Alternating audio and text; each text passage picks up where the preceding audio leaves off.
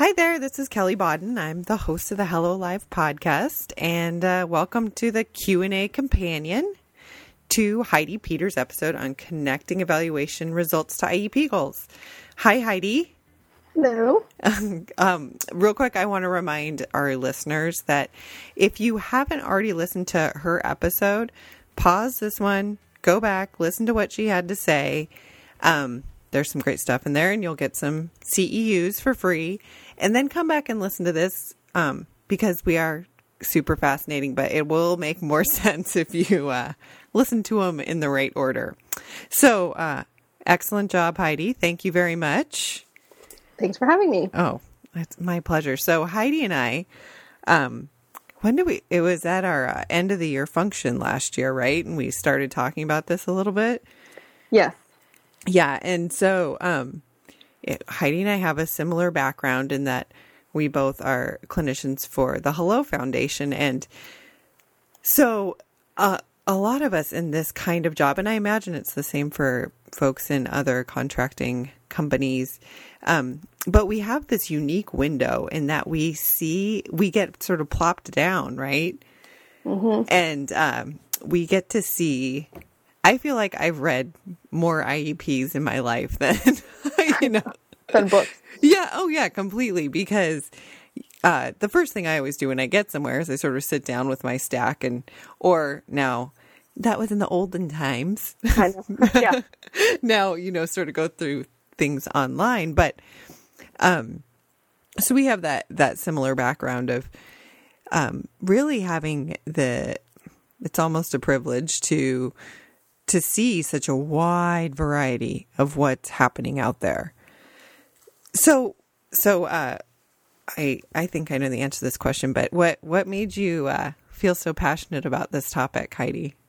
I think because I found myself over, I don't even know how many years, getting to a new school or new setting and just kind of, it's like one more thing to do at the beginning of the year when you look at all these goals and you go, this is not realistic, or I don't have these materials, and talking to other SLPs and finding out that other people are having the same frustrations, right? The same the same situation, and so, and given that we have worked in so many districts, and I've worked in 5 states, that it wasn't just one district or one SLP that was doing this. This is kind of, there's people doing this kind of across the board, Right, and, right, yes.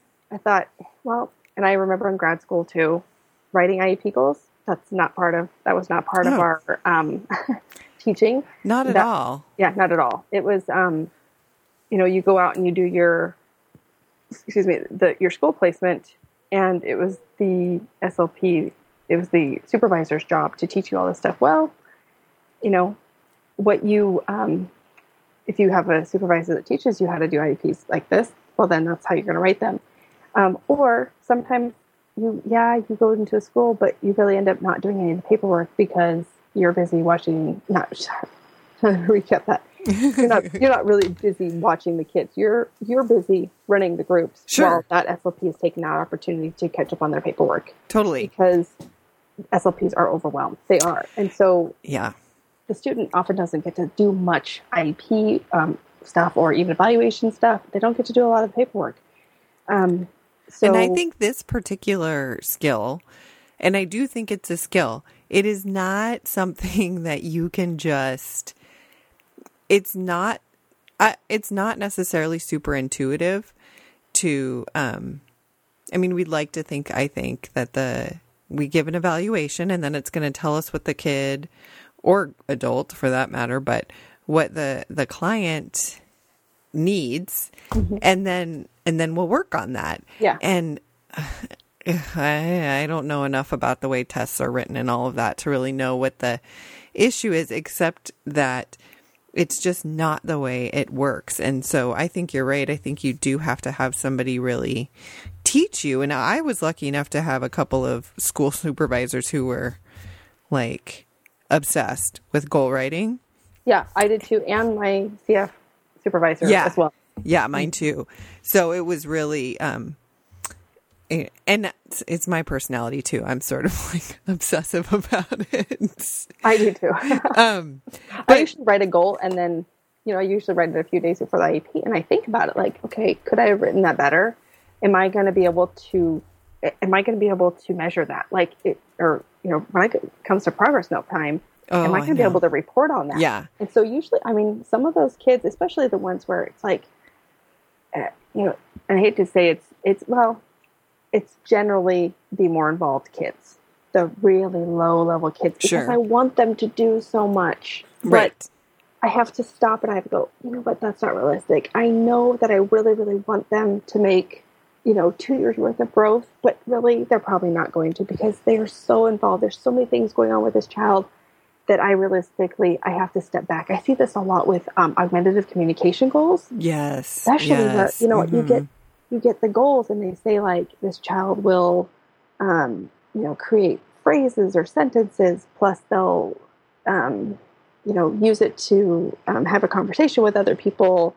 And, they just have so much stuff. And then you go, okay, they don't even know how to turn the device on. Right. Completely. Yeah. Or they don't even know how to, go from one overlay to the next. Like we need to know how to just navigate the system at this point and work on some, vocabulary development. But, definitely just kind of knowing what to write in your goals is hard. It's really hard to go from there. And it is. And you have to have support. And I think that, one thing that I wrote down when I was listening to you talk is that, I have sort of workload on the brain right now because we're doing this whole blog series on workload. But in so many ways, this issue really is a workload issue because I don't think that I choose to believe that most SLPs, 99% of SLPs in their heart of hearts want to write good goals and want to do the right thing. But workloads really do, like you said, sometimes make it impossible. And certainly I've looked back at some of my goals over the years and I'm like, oh, yikes. Oh, yeah, definitely. Yikes. That was not great. Sorry that I'm leaving that one there for the next person. I know. But that piece about, that somebody can, that this is something that travels with the kid. And so, thinking about, I don't think it's it's not the Pottery Barn Rule. That's you break it, you buy it. But, the leave it better than you found it sort of. Oh, that's the Girl Scouts. Girl Scouts. Okay. Pottery Barn, Girl Scouts. Yeah, whatever. Same difference. They'll shop there when they get older. That's right. But that I sort of found things a mess. I always try and find, leave things better than I found them. But also knowing, because I have and you have inherited so many IEPs that are just straight up a mystery. You don't really know at all what's going on. I always try and keep it in my mind, like this kid is not mine forever. Mm-hmm. And that's easier to do for me because I truly know that kid's not mine forever. But I think it would be a good rule for everybody to think about, and also there's so many times when both you and I have gotten called in because something unfortunate has happened to the SLP. They've had a death in the family or they themselves have become ill. And so they're not there to fill in the holes. So, or even answer the questions. Or answer the questions, totally. And so to really do right by the kids, you owe it to them to really pack that IEP with as much information as you can. Yep. So I wrote down to ask you a question about out of all these things, what's your single biggest pet peeve? My single biggest pet peeve.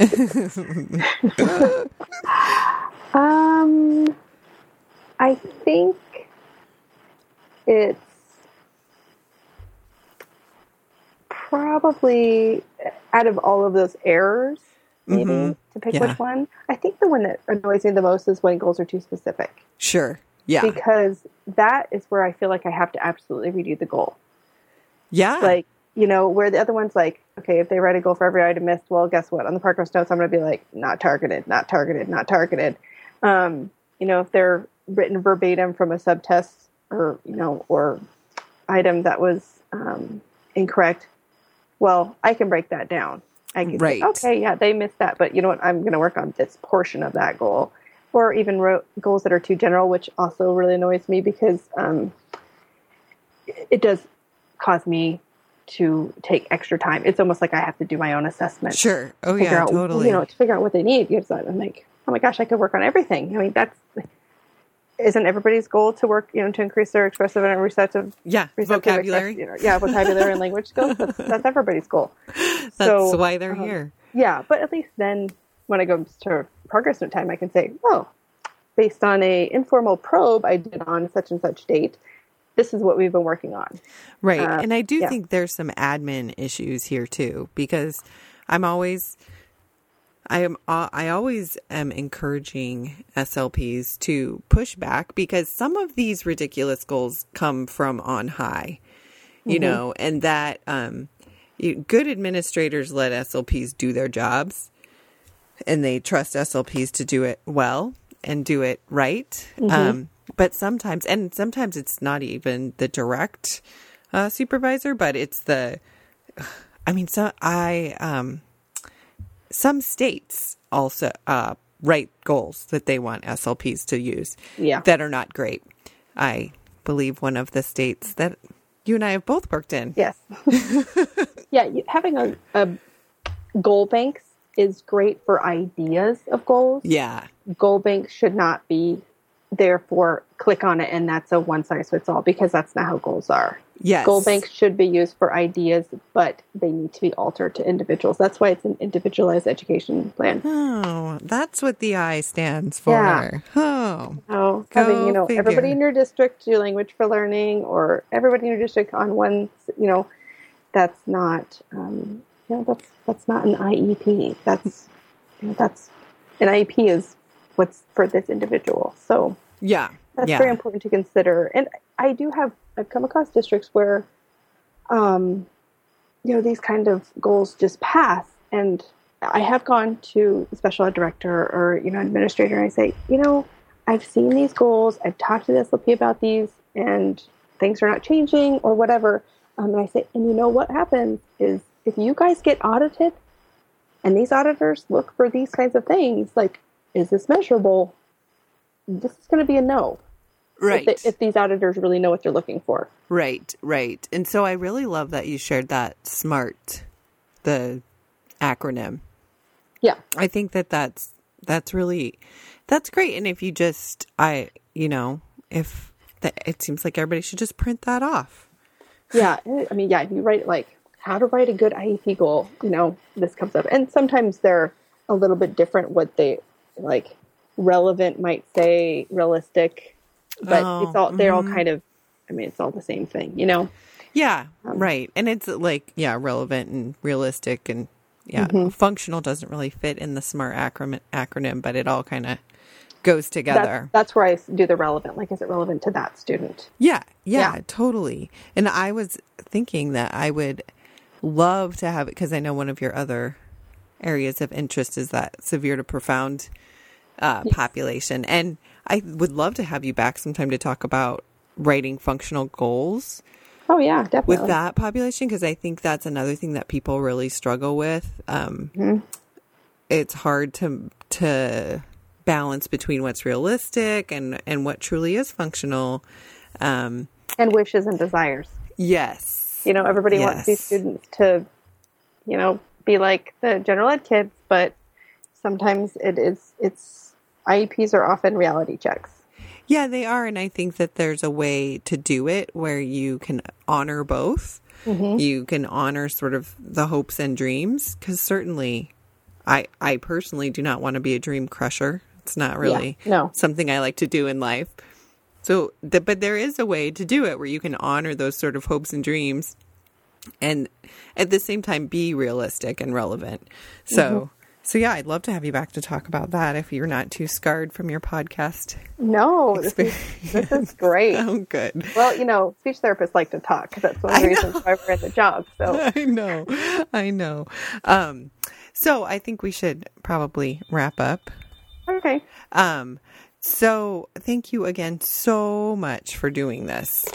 No problem. Thanks for having me. Yeah, totally. I think people are really going to appreciate what you had to share. And I want to remind people that if you've found this on iTunes or Stitcher, that you can visit us on our blog at the Hello Foundation Schools, it's all one word, .com for a little more information on Heidi's presentation. And Heidi, I don't know if you had any, I don't think you shared any resources, but if you have any resources, we can put them up with the post. Okay.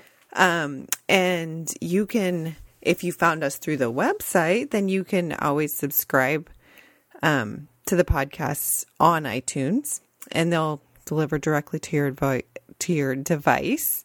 And we always want to hear from you, so leave us a comment on the blog or find us on Twitter or Facebook. And I would personally, because I'm trying to work on the spring calendar, I'd love to know what people want to hear about. So yeah, and I just want to say, just as a final thought, yeah, sure, that I don't want people to feel like I'm calling them out, so I'm not using any names. But just that whole idea of know better, do better. Just because you did it in the past doesn't, let's like move forward. Yes. So know better, do better. That's like my favorite Oprah thing. Oprah says that now.